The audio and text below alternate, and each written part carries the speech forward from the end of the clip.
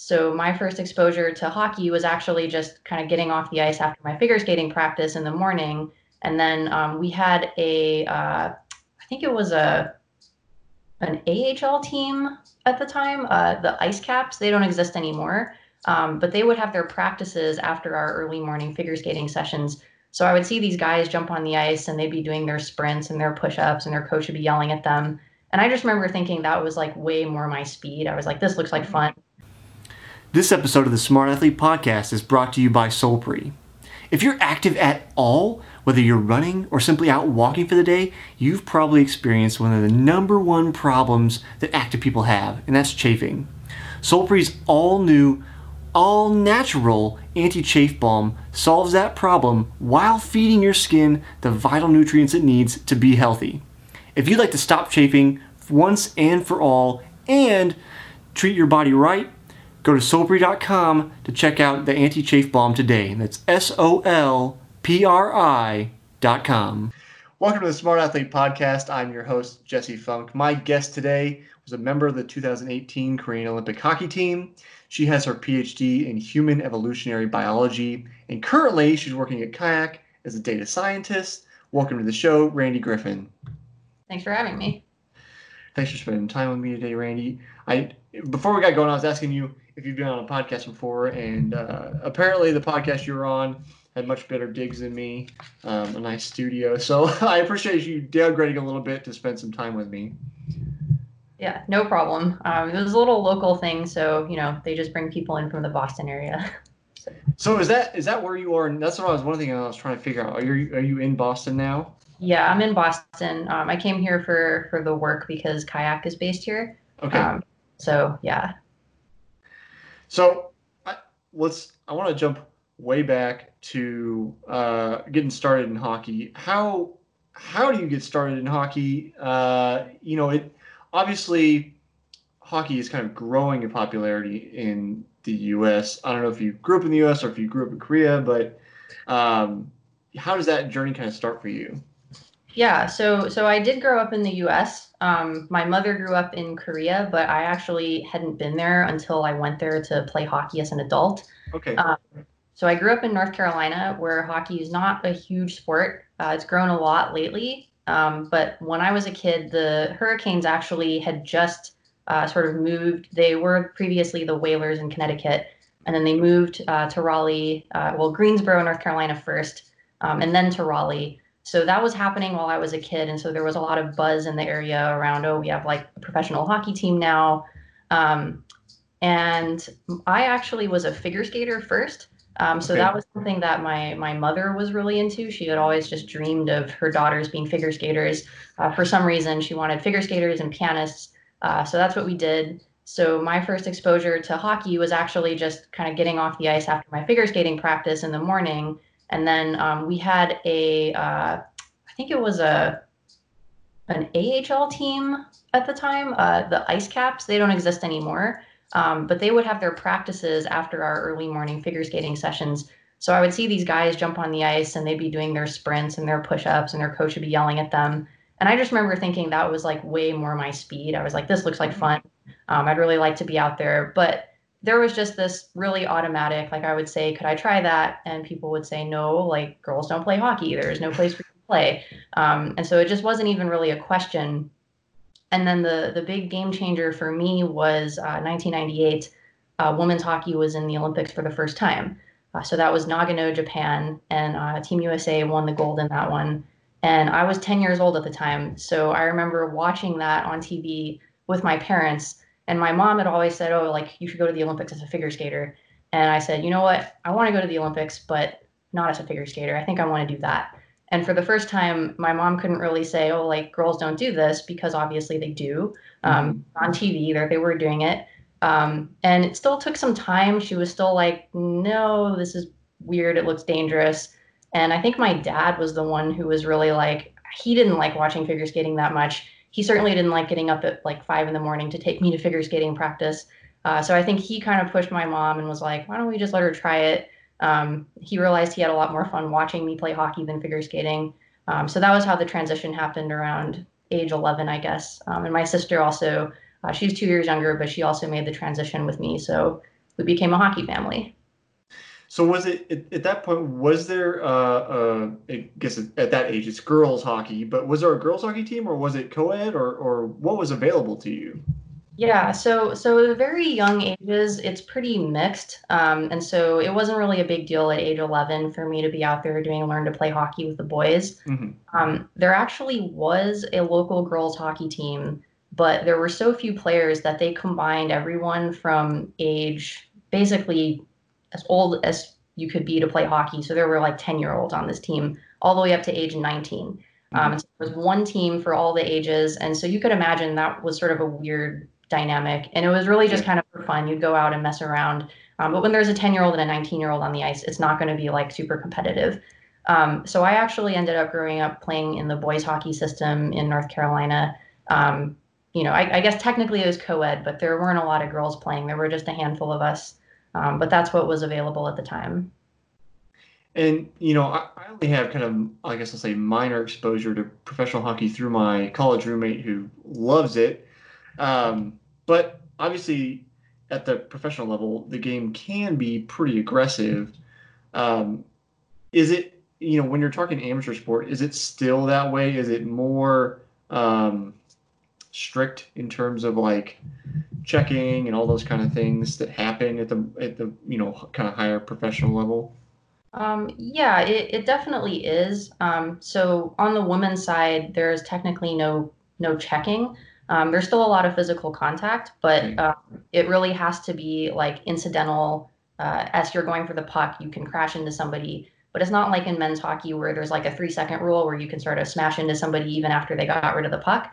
Hmm. That's not allowed. On the boys' side, they're very strict about fighting, for example. So like that doesn't happen in youth hockey. Everyone's wearing face masks as well, so like it would be kind of stupid to get in a fight anyway. So yeah, it's a different game. I think it's more focused on skill and the fighting kind of, I don't know. I guess junior hockey has fighting. Like even college hockey, there's really no fighting. So yeah, I think that's just a transition as you move into the professional game. So, in since I have this opportunity, maybe I should ask this question in regards to fighting. This isn't obviously something you've participated in, but just in your opinion, since it doesn't really happen at the youth level, it transitions as you go to the pros. Is it? Do you think it's more for entertainment value than it is for Mm. like jockeying for position? That's a really good question. I think there is entertainment value for sure, and I think that is a huge factor in maintaining the culture of fighting. But it's definitely also, I think, a cultural component of the game, at least in North America. I think it's much less so in Europe, and certainly in Asia, they don't have this kind of fighting culture. Hmm. But US and Canada, I think you'd have a really hard time changing a lot of guys' minds because they've sort of convince themselves that this is an essential part of the game, that hockey is an exceptional sport. And even though things like rugby and football don't have fighting, they'll say, well, hockey, the game moves so fast. We have to police ourselves. If somebody does something wrong, we have to be able to punish that guy. And if we didn't have this system, it would be all just chaos. I don't really buy that, but I know that some people feel that very deeply in their heart. And it's not just about the entertainment value for them. I think it really is like the culture of the game, at least in some circles.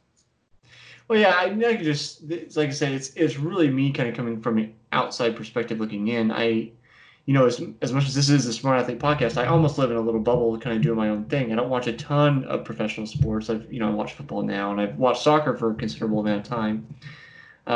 But so I get kind of glimpses into it, but you definitely get that appearance that like if you want a very like aggressive sport, which a lot of Americans do, they love football, then like hockey's right up your alley. You even get fighting. Like if you like football and you like UFC, you're gonna love hockey. So that's where I wonder whether it was people putting on a show because like when you watch American football, guys do end zone dances and they do all these things. It has nothing to do with the game. It's all entertainment value. So that's why, as somebody inside the sport, hoping you could have a better kind of insight into that. Yeah. Yeah, I don't know. It is a complicated issue. It's definitely something I've talked about with a lot of my hockey friends. And, friends of mine are pretty much across the board in terms of thinking like this really needs to go. It's ridiculous and it's just about making money. And then guys that like really feel like, no, this is it's a sacred part of the game, Mm-hmm. and you can't touch it. Uh, so yeah.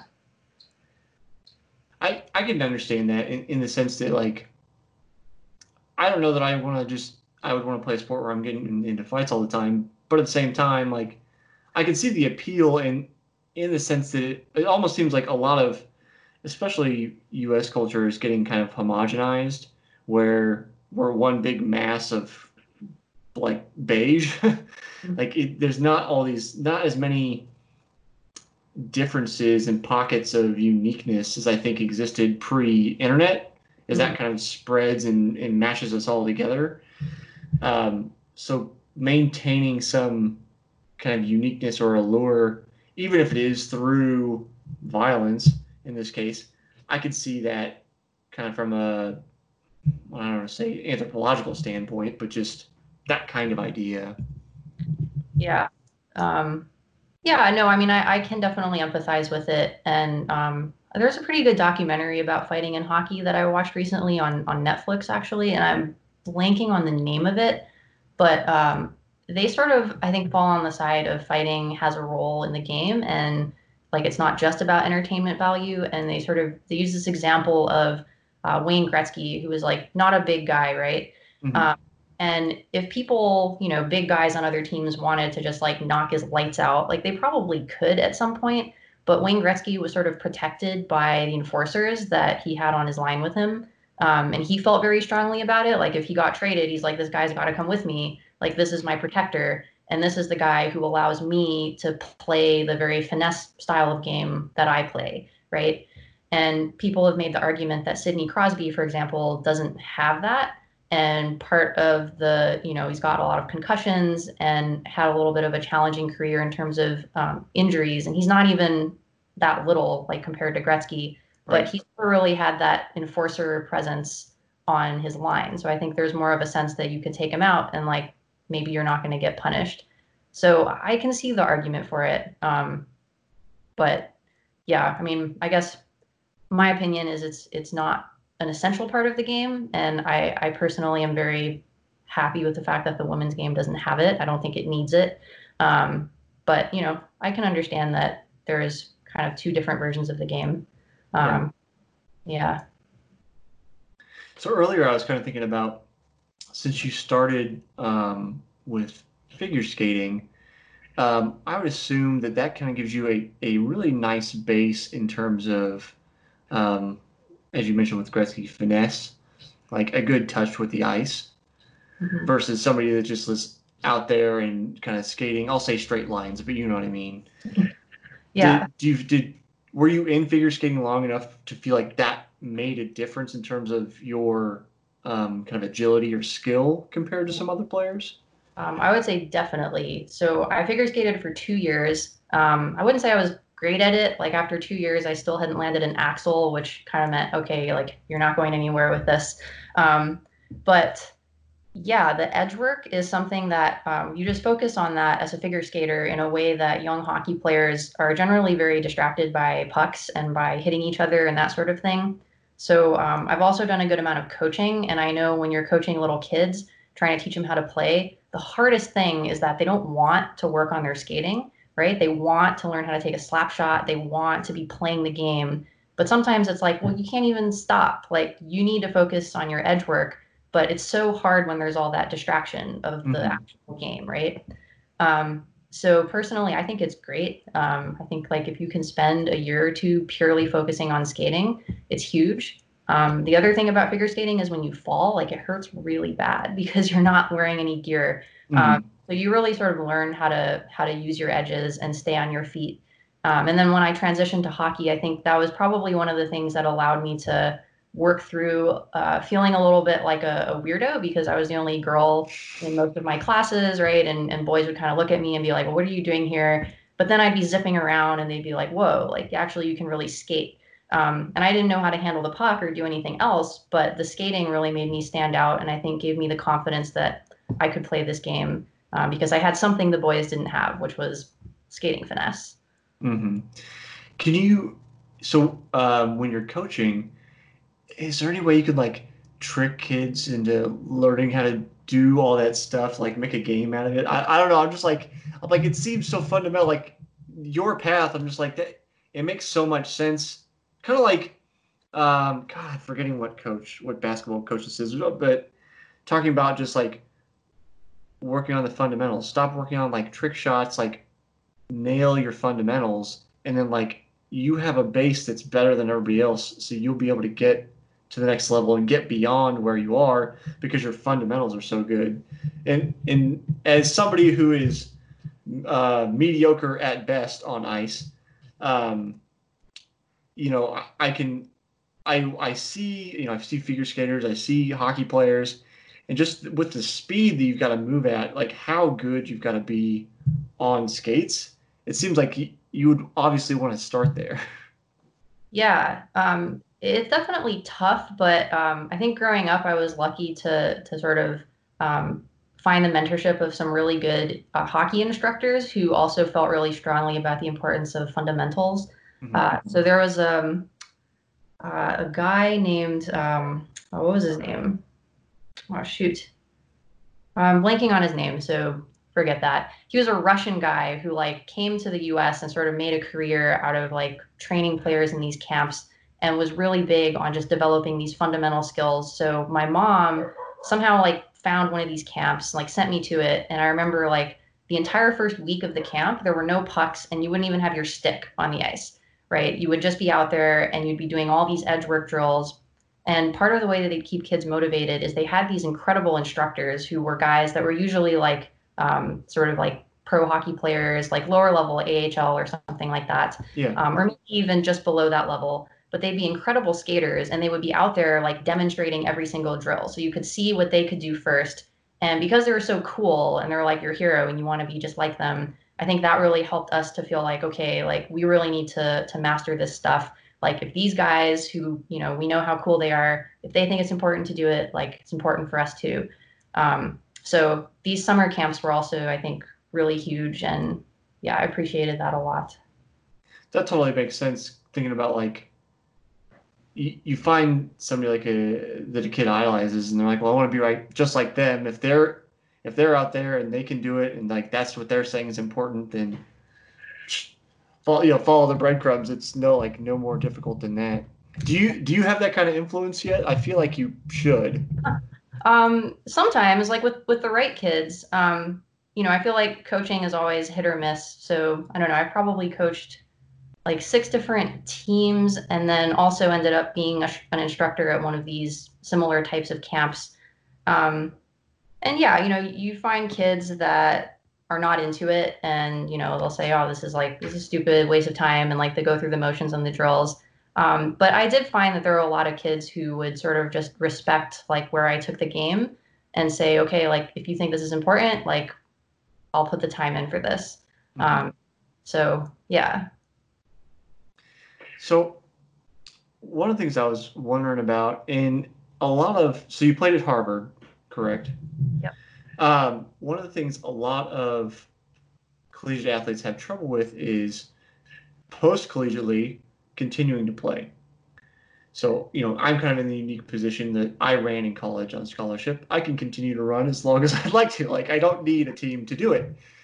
How, did you have, is there like, I'll say amateur, but in your case, it may not have been, but just is there an avenue for people to continue as adults to play hockey?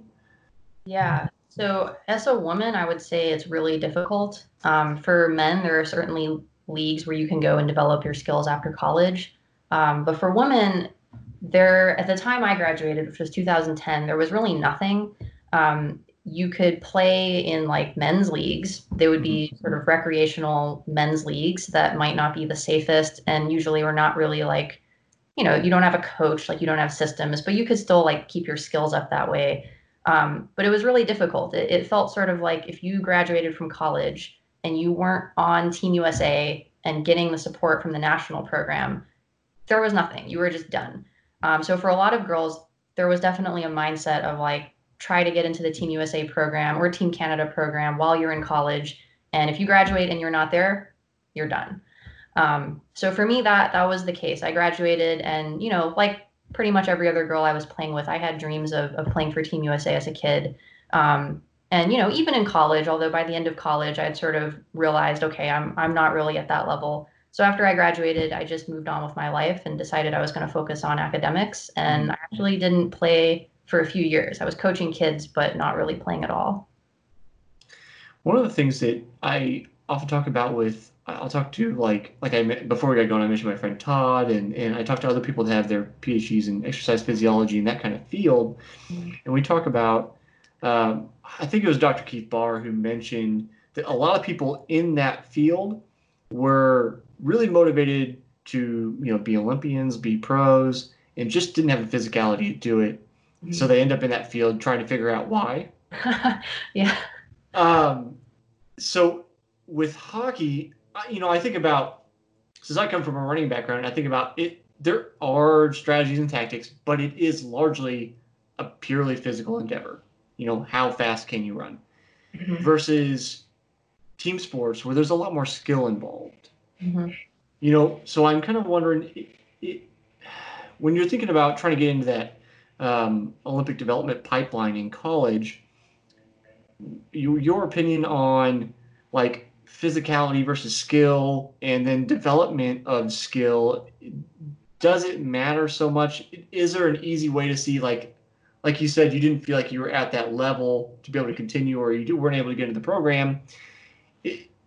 Is, in your opinion, there a hard line that it's like, no, that person's just never going to have the touch on the ice that you need for that kind of level? Or is it a matter of, I need to put in more hours or find new coaches or that kind of thing?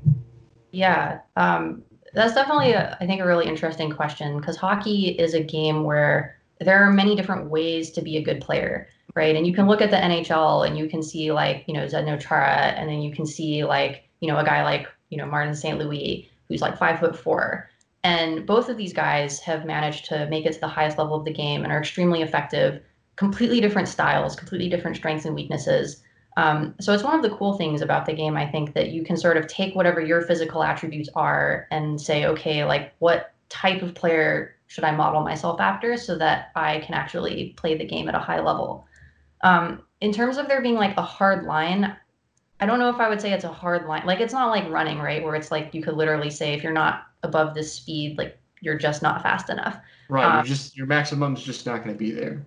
Yeah, like it's not that simple, I think. And I also think that there's a lot of kind of circumstantial things that can play into who makes it to like a Team USA, for example.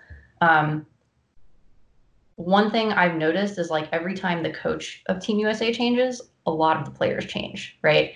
A different coach is going to have a different idea of what types of players are going to fit into their system, into their leadership style, right?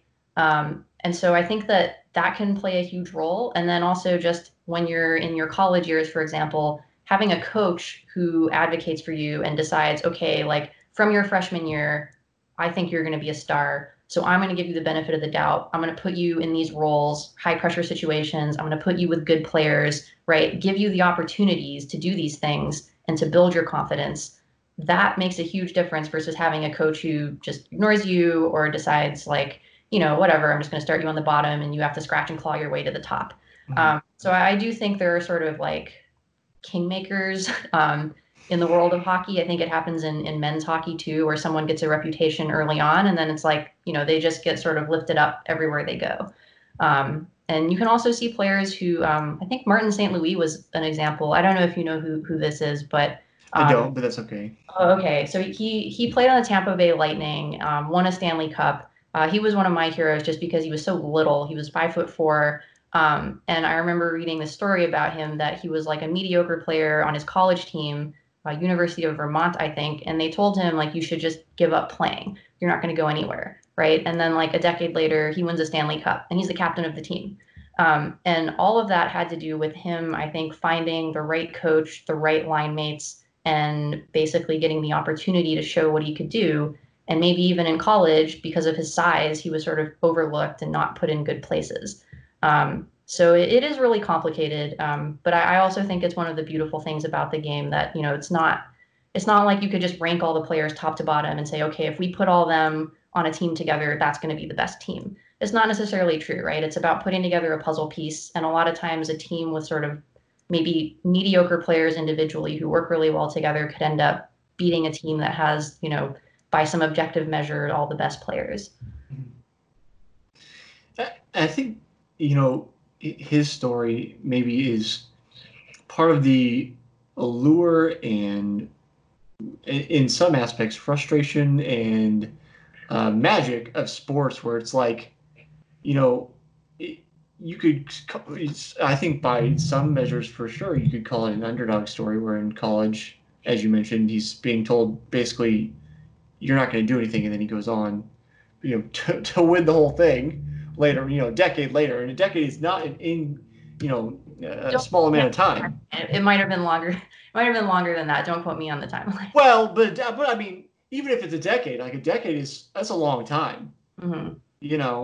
And so it's like, as a sports fan, you kind of go, well, how did he make it? Was it just pure determination? Was there luck involved? And that's the kind of frustrating and frightening thing, is like, as a young athlete, if you're listening, how do you progress forward towards your dreams? How much do you have control over, and how much is just simply being in the right place at the right time? Yeah, definitely something I've thought a lot about myself. And I guess I think it's interesting you mentioned these people going into the field because they're trying to sort of understand why they didn't make it to the level they wanted to make it. It was something I thought a lot about too, because I was definitely someone who like studied the game, right? I really tried to optimize everything about how I trained, was always looking for ways to get an edge, trying to figure out, oh, this person made it. Okay, like what did they do? Oh, they took Pilates classes. Okay, I'll take Pilates classes. Like whatever it is. And you want to think that you have a lot of control over what the outcomes are, but ultimately, at least for me in the sport of hockey, I ended up feeling that you have relatively little control. And when I think back, like if I could change one thing about the way I approached the game, it would probably be to like chill out and have fun, because I was so stressed so much of the time, right? Like I was playing the game I loved, but I was making myself unhappy because I always felt inadequate and I always was looking, to the next thing rather than sort of enjoying the moment and what I'm doing, because I thought, well, if I take that lax attitude, then I'll never make it, right? But as it turns out, I depending on your metric, like I didn't make it, right? I didn't make Team USA, and like I wish I had just been a little more relaxed, like while I was playing. Um, so so yeah, I don't know. It's a tough thing because I also respect the people who really give it everything they have, but you know, you can't control everything. Yeah, well, no matter who I talk to, and I talk to professional athletes, I talk to amateur athletes, it seems like a lot of them, no matter who they are, no matter what the sport is, if you don't, if you're going to avoid burnout and kind of reach your potential, it seems like every single one of them comes back to, I figured out how to enjoy myself, even in the midst of just obliterating myself in training to try to be better. There was still some kind of joy to be found in that day to day. Yeah, for sure. It's so important. But yeah, definitely, I think when you're comparing yourself to the person on the right and the left, it can be hard to keep that in the forefront of your mind. Um, Absolutely. and yeah, I would say like one thing I actually kind of appreciated because I got this weird like random chance to go to the Olympics like after having several years off and sort of like mourning the end of my career and feeling sorry for myself that I didn't go as far as I wanted to. Everything felt like a bonus, and I actually was just kind of having a good time.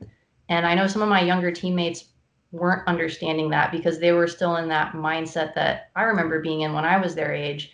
And so I sometimes felt like my role was to try to tell them, hey, like, these are some of the best years of your life. Like, you need to relax. Uh, Mm-hmm. so yeah. I feel like that kind of gives you a unique opportunity to just enjoy the whole Olympic process. Hmm. So few of the people that begin sports at an early age, so few of us get to walk into the Olympic Stadium for the opening ceremony and see the crowds and be a part of, the whole thing going on.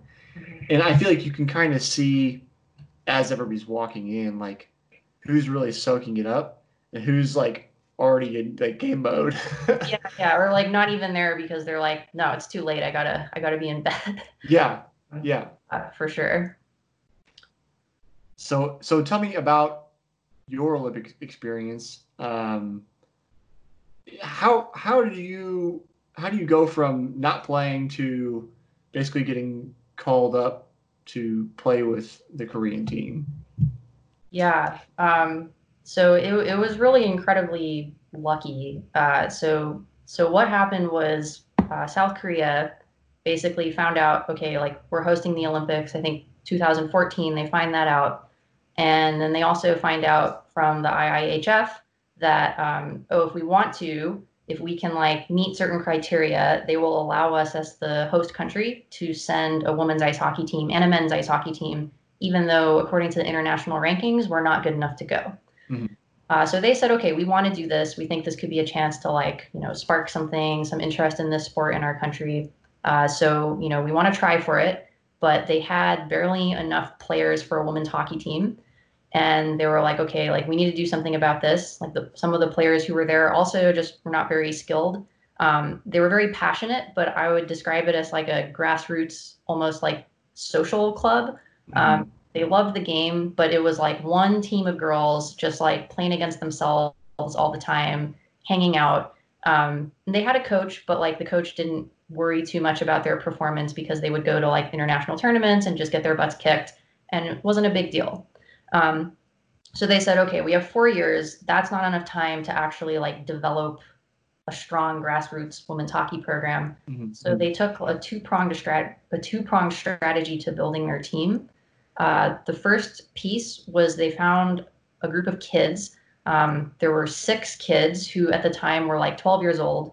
And they're like, okay, like, you know how to skate. A couple of them had been speed skating. A couple of them had been figure skating. A couple of them had been playing on this national team, even as little kids. And they're like, okay, we're going to send you to Canada. You're going to go to high school in Toronto, and you're a hockey player now. And when you come back, you'll be old enough to play in the Olympics, and you'll be able to speak English, and you'll be good at hockey. So they sent those kids to a school called the Ontario Hockey Academy. And so they got to develop as players there.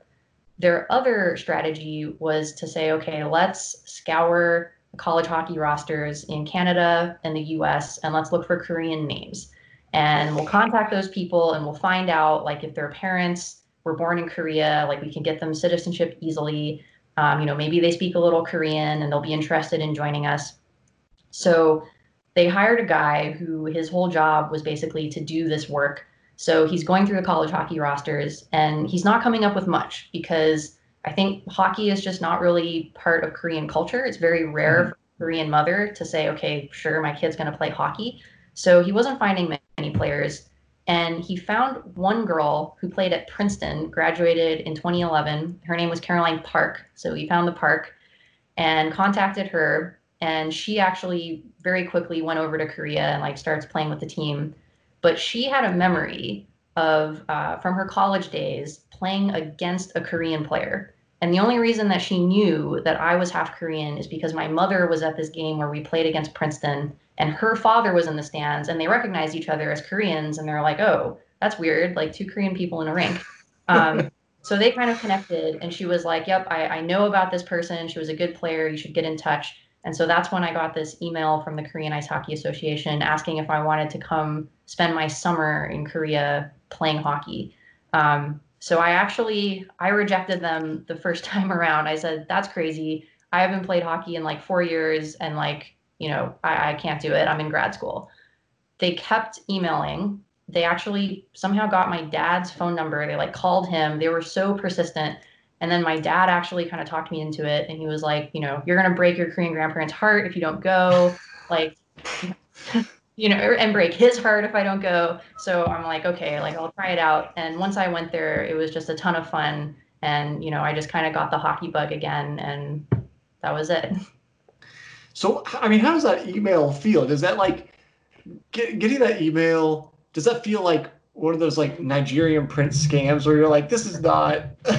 Actually, that was my first thought. Like, so I remember showing my fellow grad students, like in the lab, like, look at this email I got. Like, how could they come up with such a specific scam? How could they know that, like, I'm half Korean, I play hockey, that I would be interested in the Olympics? Like, no, this is ridiculous. But that was my first thought. And it wasn't until there were like multiple follow-up emails and whatnot that I was like, okay, it's real. And when I heard from Caroline Park as well, I'm like, okay, she's real. And like, she's telling me there's a team over there. So yeah.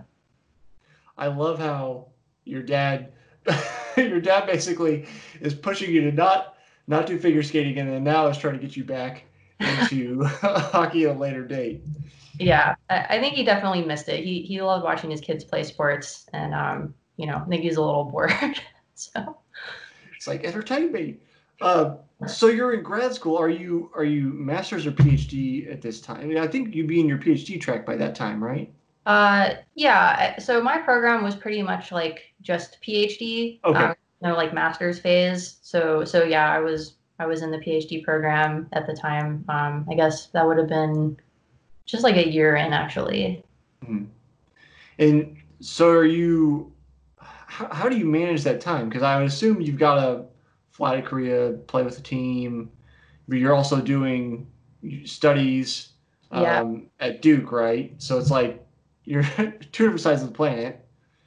Yeah, so I got very lucky for everything to work out for me to be able to kind of do both things at the same time.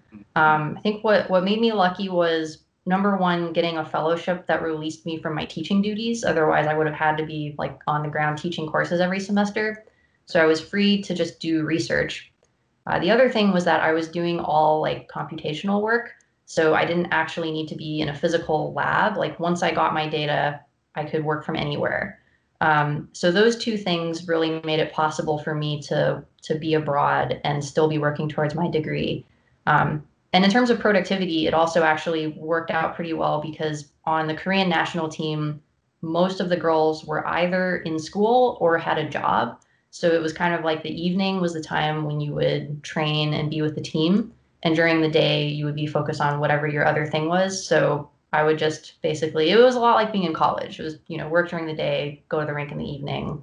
Um, so yeah, it worked out pretty well. It's gotta be nice to have the essentially the whole team unified with the same kind of culture instead of it being like, okay, there goes Randy again. She's gonna do her PhD thing, and everybody else is like, all right, back on the ice. Yeah, I think it's definitely a like a women's hockey thing because it's not a career for anyone, and everyone has in their mind at some point, you do get a little stipend for playing on the national team, which comes out to about $50 a day. Mhm. And for some of the younger girls, that's cool. They're still living at home. It's like pocket money for them. But everyone's thinking, this is going to end eventually, and I need to do something else. So I need to be developing other skills. So yeah. So I know this is a good point to transition to your PhD, but before we do, I know that I think you sent along that article to Joe that Harvard had posted about you being the only woman on the team to score a goal in the Olympics. Do you put a lot of emphasis on that, or is it in your mind more of a PR piece for like people associated with you? Yeah, it's definitely a PR piece. I mean, I don't put a lot of weight on it at all. I feel a little guilty about it actually because Okay. I don't know. I felt like I was brought in on the team a little bit late, right? Like there were girls on the team who the team wouldn't have existed if they hadn't been putting in time for years, right? Girls on the team are the same age as me. They're like close to 30, and they've been doing this since they were teenagers, right? And this team is like their baby. And I didn't do anything particularly great to get the goal either. Like it was really a bit of a garbage goal. Hmm. A couple lucky bounces and it went in.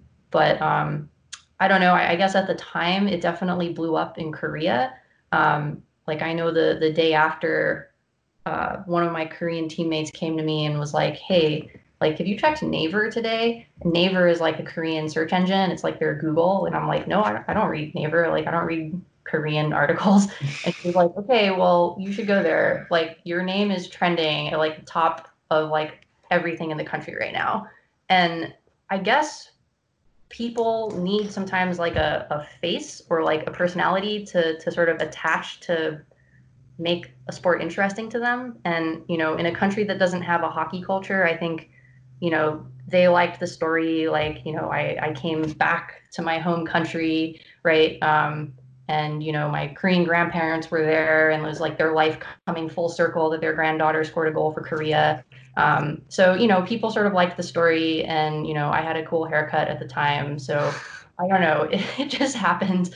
And I went with it. But yeah, it was very random. I mean, we definitely see it in the U.S. where it's like people will, you'll get, I'll say like, I don't think this has happened, but say we had like somebody in the modern pentathlon and they were the best ever, like you would have people rallying around them, even though they have no idea what the five sports are in modern pentathlon or the rules or how it works, just because they're yeah, Team USA. And there's something like about the Olympics. I don't know what to call it, like a zeitgeist maybe, or something in the air where it's like you somehow automatically develop pride for your country no matter what they're in. And the U.S. being so sport centric, you could almost say, yeah, it's just a U.S. thing. But I feel like you do see it just from countries across the board, no matter what it is. Yeah, for sure. It definitely brings out everyone's national pride. And, it was cool. Like, it was actually, I found it very endearing. When the Olympics were starting to come around, like, we would be playing these exhibition games just to kind of practice. And, like, the arena would be completely packed. And it was, like, very obvious that the fans had no idea what was going on. They were cheering every time the puck went towards the other team's direction, even vaguely, right? Yeah. Just cheer. And it felt so weird, but it was also so endearing because it's like, they have no idea what's going on, but like they're just here to support us and, they're excited that we have a team and, they're clearly very passionate. And, I appreciated it. It was cool. Yeah. Yeah. So your PhD, you're working at Duke. Please correct me if I'm wrong. Ecology and evolution of primates. So we'll have to get to this in a minute. You jumped to data science, but when you're working on your PhD, what was your focus? What were you doing your dissertation on? Yeah, so my dissertation was kind of one of many projects. I was a bit of a generalist in grad school because I was interested in the data modeling side. I kind of jumped onto lots of people's projects. It's like a sort of technical support almost. My dissertation ended up being on the evolution of the skull. So I put a lot of monkey skulls into CT scanners, get these scans, and then you kind of, once they're digitized, you can put these little landmarks. And so you get like this 3D cloud that's like the shape of the skull. And then I was trying to do statistics to model how the skull shape has changed across primate evolution and like what kinds of factors have driven different types of changes in the skull. So that was my dissertation. And yeah, it was a bit of something I kind of fell into, to be honest. There was just a really cool data set and a guy in my department who was like, hey, this would be an awesome dissertation. And I was like, okay, cool. So yeah.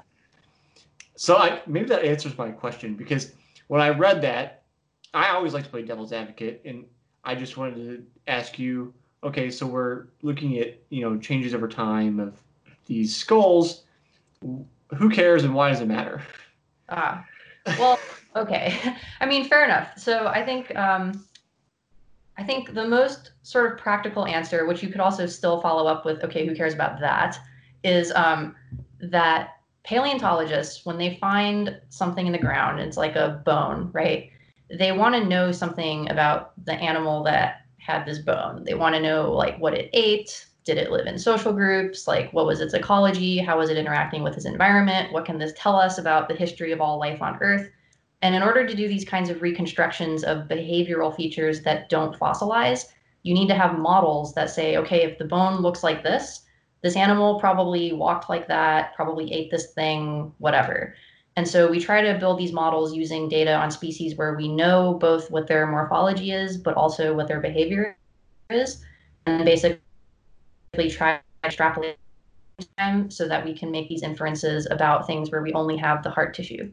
So yeah, I think it's a piece of a bigger puzzle of trying to put together what happened in evolution in general. Yeah, I mean, as kind of answer my own question, it seems like I always like to hear what you have to say, but it seems like you're kind of going towards the idea of it's us trying to answer in part, where do we come from? How did we get here? Mm-hmm. One piece of that. Yeah. Sure. If you're focused on humans, yes, that is the question. I think in general in evolutionary biology, the question is much broader. It's kind of like, I guess the us is not just humans, right? It's sort of like Right. all of the life, right? How did it get here? Why is it like this? How inevitable was it that it would be like this and not like something else? These sorts of questions. I mean, I think about it in terms of like, so I ask that kind of question of anytime I get anybody in academic field on, because you can see these academic papers, and if you're not used to reading at that level with that kind of syntax, it is taxing. It's taxing for me, and I even try to read through that kind of stuff semi-regularly now with people on the show. So it's like you definitely get the very glossed over look on most people. When I'm sure you've tried to explain, be like, "This is the research I'm doing," and then they're like, that's nice. Okay, that's good, Randy. You're a nice person, so I'll continue to listen, but I don't know what you're talking about." So, but just one of the things it seems like a lot of academics are about, no matter what they're working on, is like sometimes there are patterns and models that can be cross-disciplinary. Like we see things emerge in one field and somehow they'll kind of morph their way over somewhere else. So it's like, even if the collection of data seems esoteric at the time, it may prove important later. Just because I know some people will argue, well, academics is a waste of time. Like we're not developing anything. And I love applied stuff. I talked to Dan Feeney, a former pro triathlete, last week. He works at a company called BOA Technologies, and he is this basically the scientist on staff that helps figure out how to make like shoes fit better for performance and stuff. Like I love that stuff, and it impacts people directly. But there's a whole bunch of theoretical stuff that came before it to get him to that place. So it's always nice to hear when people have done the research, can explain why it's potentially useful. For sure. Yeah, I mean, it's definitely, I think, knowing how directly impactful your work is or how relevant it is to kind of human society immediately is a question I've struggled with, and it's kind of related to why, I think I did want to do something that was a little bit more practical and applied, which is why I made this transition to data science. And I'm working in industry now. But yeah, I think there personally is enormous value to allowing scientists to follow their nose. Give them the space because they're not asking for much money to do it either. So give them the space to explore what they think is important. And these types of things like deep evolution, it definitely can be hard to come up with reasons why we really need to know about this. I think I guess I would say two things. One is almost just philosophical. It's like we have to care about how life on Earth got to be here, right? Like this is a really important question just for understanding our place in the cosmos. And so I think there's value to thinking about it from that standpoint. The more practical application I think could be climate change, right? Like looking back in deep time and being okay, work with a geologist and figure out what was going on in the environment at this time, and then what impact did that have on the environment. And when something catastrophic happened, how was the environment able to recover? How long did it take, right? These are things that are not sort of short-term practical for any application in human society, but I think they're definitely important to thinking about these long time scales and what kind of impact we're having on the planet and ecosystems. So yeah, that's my plug for evolutionary biology. I think it's important. No, I'm totally on board. I'm absolutely on board. Before we got going, I was, it seems like if you just kind of look at your CV and you go, okay, we went from evolutionary biology to data science, it seems like well, how the hell did you make that jump? Like that doesn't seem very intuitive. But after you said, okay, well, I was on a bunch of different products and I was really or projects and was kind of interested in the data and working the data in different places. I'm like, okay, well now the jump seems like less broad. It's more like, okay, there's more like a natural leap. Yeah, But so you did a fellowship in data science before moving to industry. that's right. Yeah. So that was called Insight Data Science, and that was a program that was very specifically designed to help people in some irrelevant academic field transition into doing something in industry. Um, I think the cynic in me would say that the term data science is really just like a branding term to attract Hmm. smart people from academia into industry because now you can still call yourself a scientist versus a business analyst, which like, no academic wants to be. Um, Right. but it makes the connection that, on a more abstract level, the types of problems that you're dealing with and like the way you solve them is actually very similar. It's a little bit of coding, a little bit of statistics, right? So it translates to a lot of things. Well, I mean, data science is a relatively new field if we want to think about careers. I have had one other data scientist on, and as you mentioned, even that name is like, it's a, like a marketing term because it encompasses so many different things. I think it was, yeah, I wrote down episode 31. John Kelly, he's one of only 15 people to finish the Barkley Marathons. He works in cybersecurity or yeah, for an insurance firm. But it's like what he had mentioned. He's of a similar age to us, and he had mentioned, when he started in college, like it wasn't even a thing. It wasn't this thing that you're like, yeah, I'm going to go into that field. It's like it's that new. But there's so many subfields that it's like if you say you're a data scientist and he says he's a data scientist, you can probably talk, but you're not doing the same thing at Right. all. Like you're not working on the same project. Yeah, it is definitely true. And I think the field is sort of maturing so that there's a lot more, I don't know, like additional descriptors that people add to their titles. And some companies are also kind of breaking down data science into like multiple subdomains. Um, but I don't know. I think it's like a lot of things. Like, I don't know that that's unique to data science, right? Like, you could Right. pick any of these kind of like corporate titles, and in different corporations, that title means something else. What's a product manager? Like, there's a lot of stuff like that. So I don't know. It is a little confusing though. So, what are you actually doing at Kayak? Are you still working right now? Maybe it's a good question Yeah. with everything going on. So I'm very fortunate to still be working. As you probably know, the travel industry has been hit pretty hard by COVID. So there have been like, big layoffs have happened at all the big travel companies like Expedia, TripAdvisor, and most recently Kayak. We had a pretty big round of layoffs last week. And we have stopped a lot of things, like a lot of the day to day that we normally do, which is mostly related to like marketing is just not happening anymore. Like we're not spending a lot of money on marketing. And so a lot of the people whose jobs were really in the day-to-day stuff, like they just didn't have anything to do. Those of us who are writing code, we do have stuff to do because we can always build things that'll be useful later on. Um, and in some ways, the being able to step back from the crazy day to day is almost nice, at least for someone like me, because you can really focus on doing deep work on a project. Um, so we're trying to just invest in the future, and whenever travel comes back, hopefully we'll be ready. Hmm. So on the day to day, they don't leave you kind of to your own devices to kind of work on a project. They're like pulling you in to put out fires?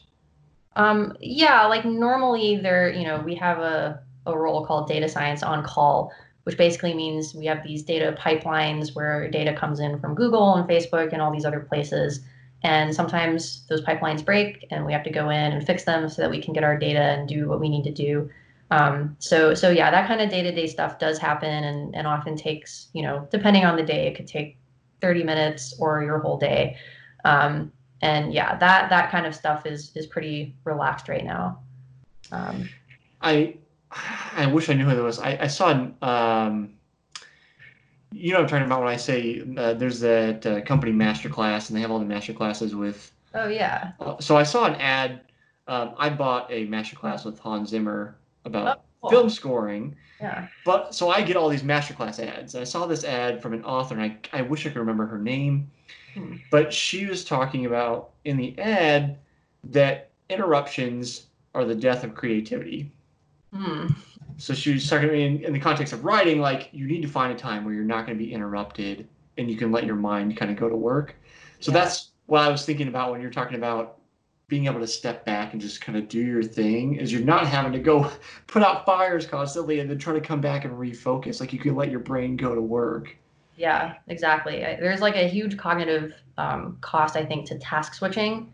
And in general, I feel lucky that on my team, I think everyone knows that, and so we try to like kind of clump the meetings together, right, and like leave as much of that sort of uninterrupted time for people to work as possible. But it's also a pretty small team, so like when a lot of stuff is happening, you have to get kind of pulled one way or another. Mm-hmm. But yeah, absolutely.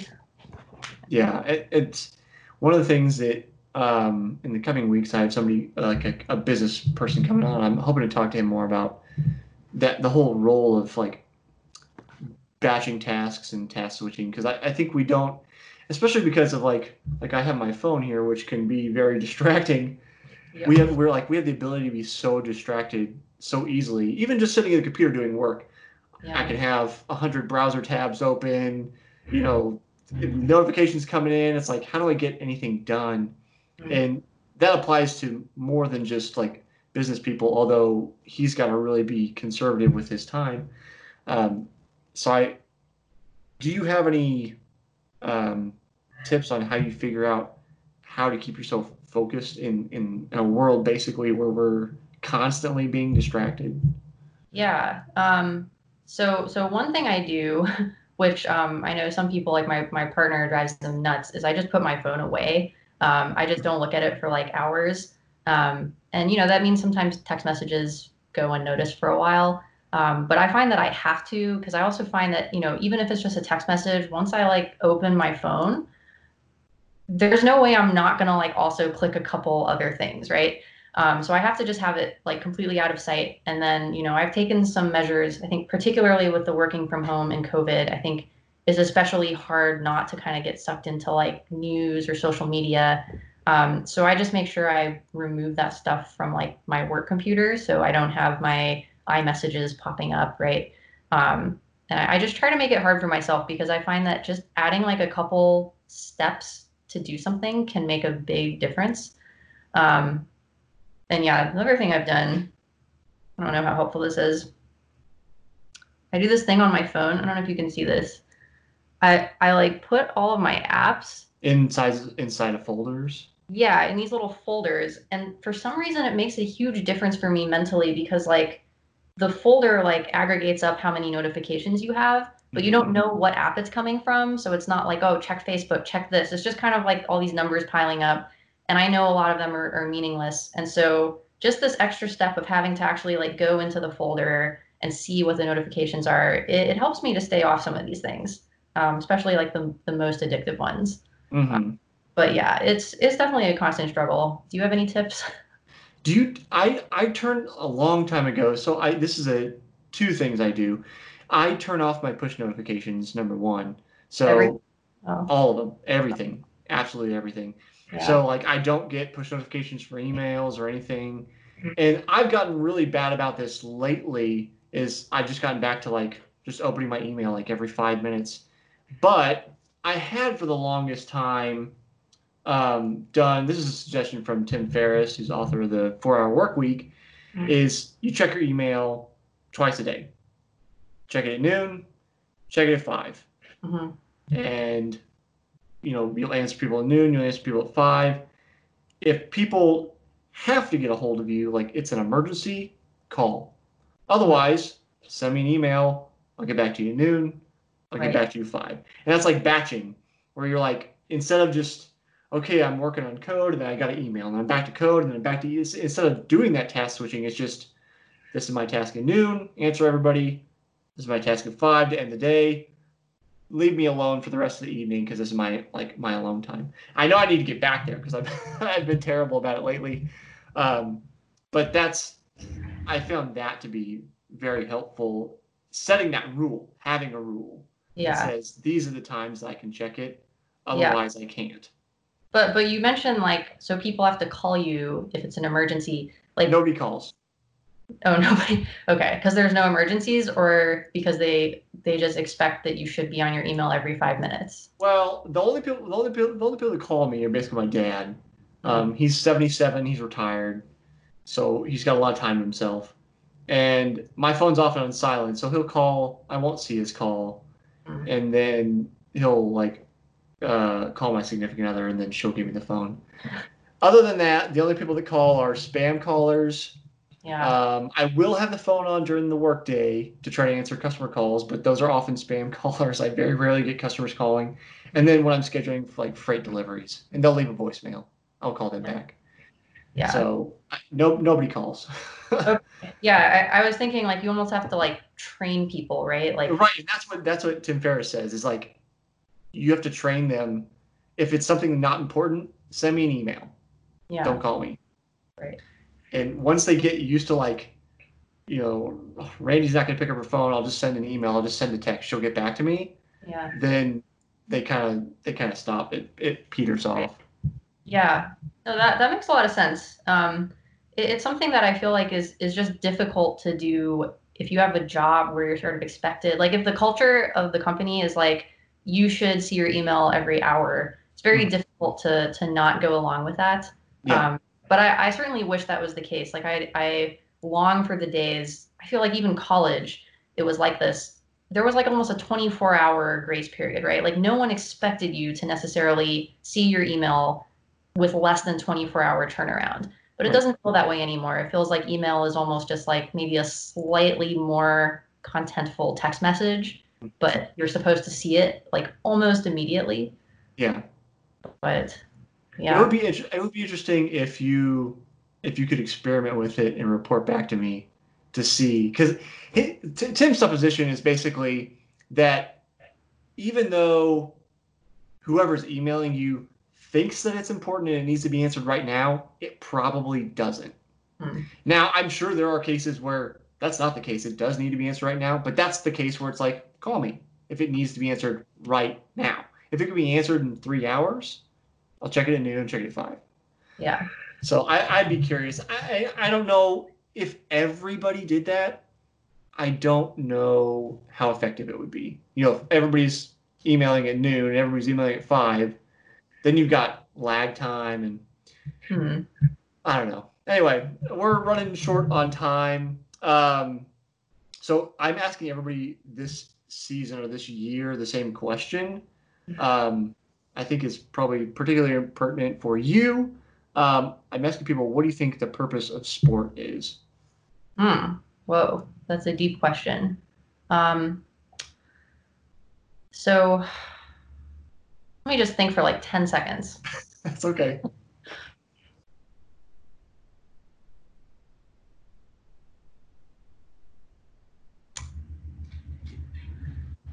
So I think that there almost has to be a distinction between like individual sports and team sports in my mind, because I do find they, at least to me, they seem to play a little bit of different roles in people's lives.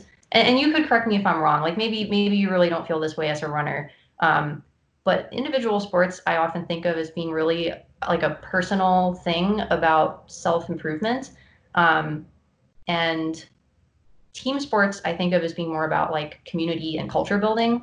Now that said, I understand there are running teams and running culture, that sort of thing. Um, but at least for me, they sort of have played different roles. Like if I am doing running or biking, that's really about me against myself. It's a very personal thing. It's about connecting with my body and sort of pushing myself.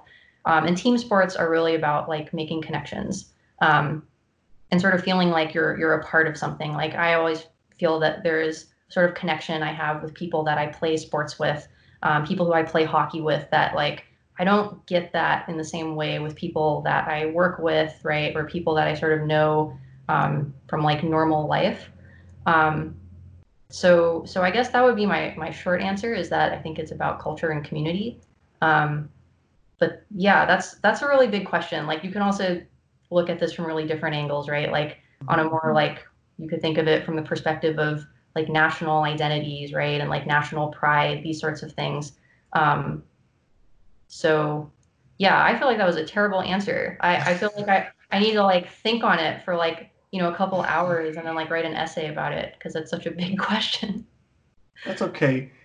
My part of my purpose is I might compile everybody's answers together into a book. So if you want to talk more about it, I'll get back in touch with you and maybe we can expand upon that Yeah, in written format. Um, but it's nice to hear people's kind of like gut reaction to it, yeah. right? Because it is so deep and it can be so many facets. Like, Mhm. what is just the first thing that comes to your mind? Yeah. Um, in regards to running in community, yes, there is like running culture, but it is kind of an odd dichotomy where it's like I am trying to improve my own times and I want to be faster, better, stronger.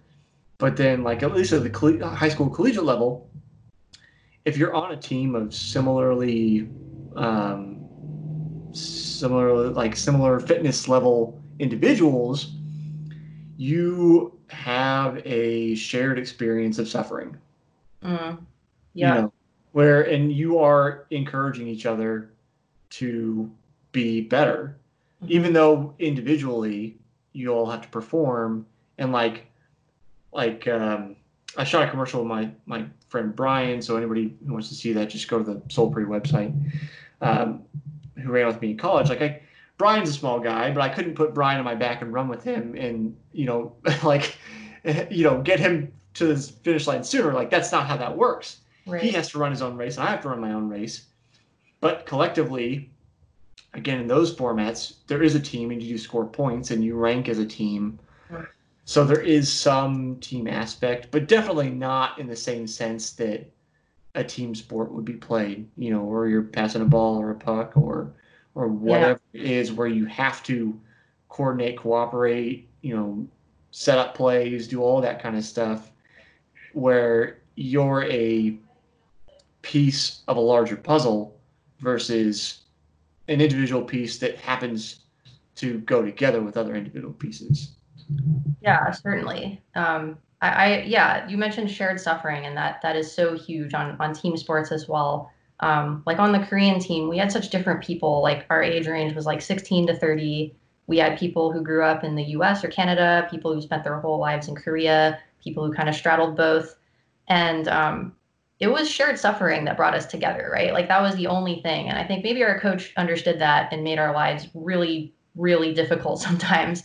But like it really did bond us together. And that was just a cool experience too, of just starting out and being like, wow, like we're so different. Like I don't know how this team is possibly going to work. And then by the end, feeling so connected with these people. That's pretty cool. The one other thing that just kind of popped in my mind, if I make it a little more personal and not, trying to answer this huge question of like what is the purpose of sports for like the entire world, but like, Right. what is the Yeah, purpose? just for you.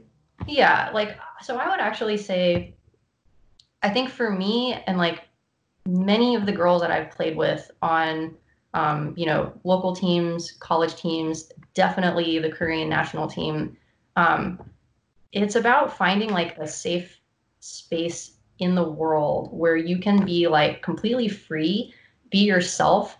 I think for women, like sort of not having guys around, and it's like a weird thing to say, but it makes a huge difference because people stop like performing for men, right? Like the girls stop thinking like, oh, like how does my body look? Do I look attractive for men? Am I being feminine enough for men? It's like you're completely surrounded by women and you can like be as gross as you want, you can be as aggressive as you want, and you just see this like freedom come out of women when they're in this like all female environment, particularly for an aggressive sport like hockey. I think it's an Mm-hmm. outlet for a lot of girls, and for some of these girls on the Korean team, like Korean society is pretty culturally like oppressive on women, right? Like there are such high standards for beauty, femininity, and you could just see these girls like just the freedom that they felt when they were at the rink in the locker room having their team time. it was a beautiful thing to see. And you realize that, people wonder like, why were these girls playing hockey in the first place? Like no one cares about hockey in Korea, can't make money, right? People think it's weird. Why were they doing it? That's why they were doing it, right? Like they were doing it for that feeling in the locker room. And so I think that would be my answer for, if I was to make it specific for kind of women's ice hockey. I think it's a space to be free as women. Yeah, I don't remember. I've forgotten the exact word you said, but you said something along the lines of like it sounds weird or it sounds wrong or something, and I don't think that's true at all. I mean, I know I've had that experience like with scouts growing up. Is Boy Scouts and then there's Girl Scouts and they're divided, and now there's this push where like girls are allowed to be in Boy Scouts, and it's like Right.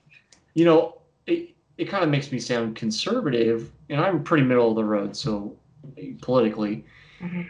So, but I'm like, it's nice like as a boy growing up just to be at with a group of boys doing boy things, not worrying about like you said, there is that pressure. Like if girls are around, you're like, well, I want that one's cute. Like I want to talk to her or whatever. Well, it's like your behavior changes. Yep. You're not the same anymore. Yeah.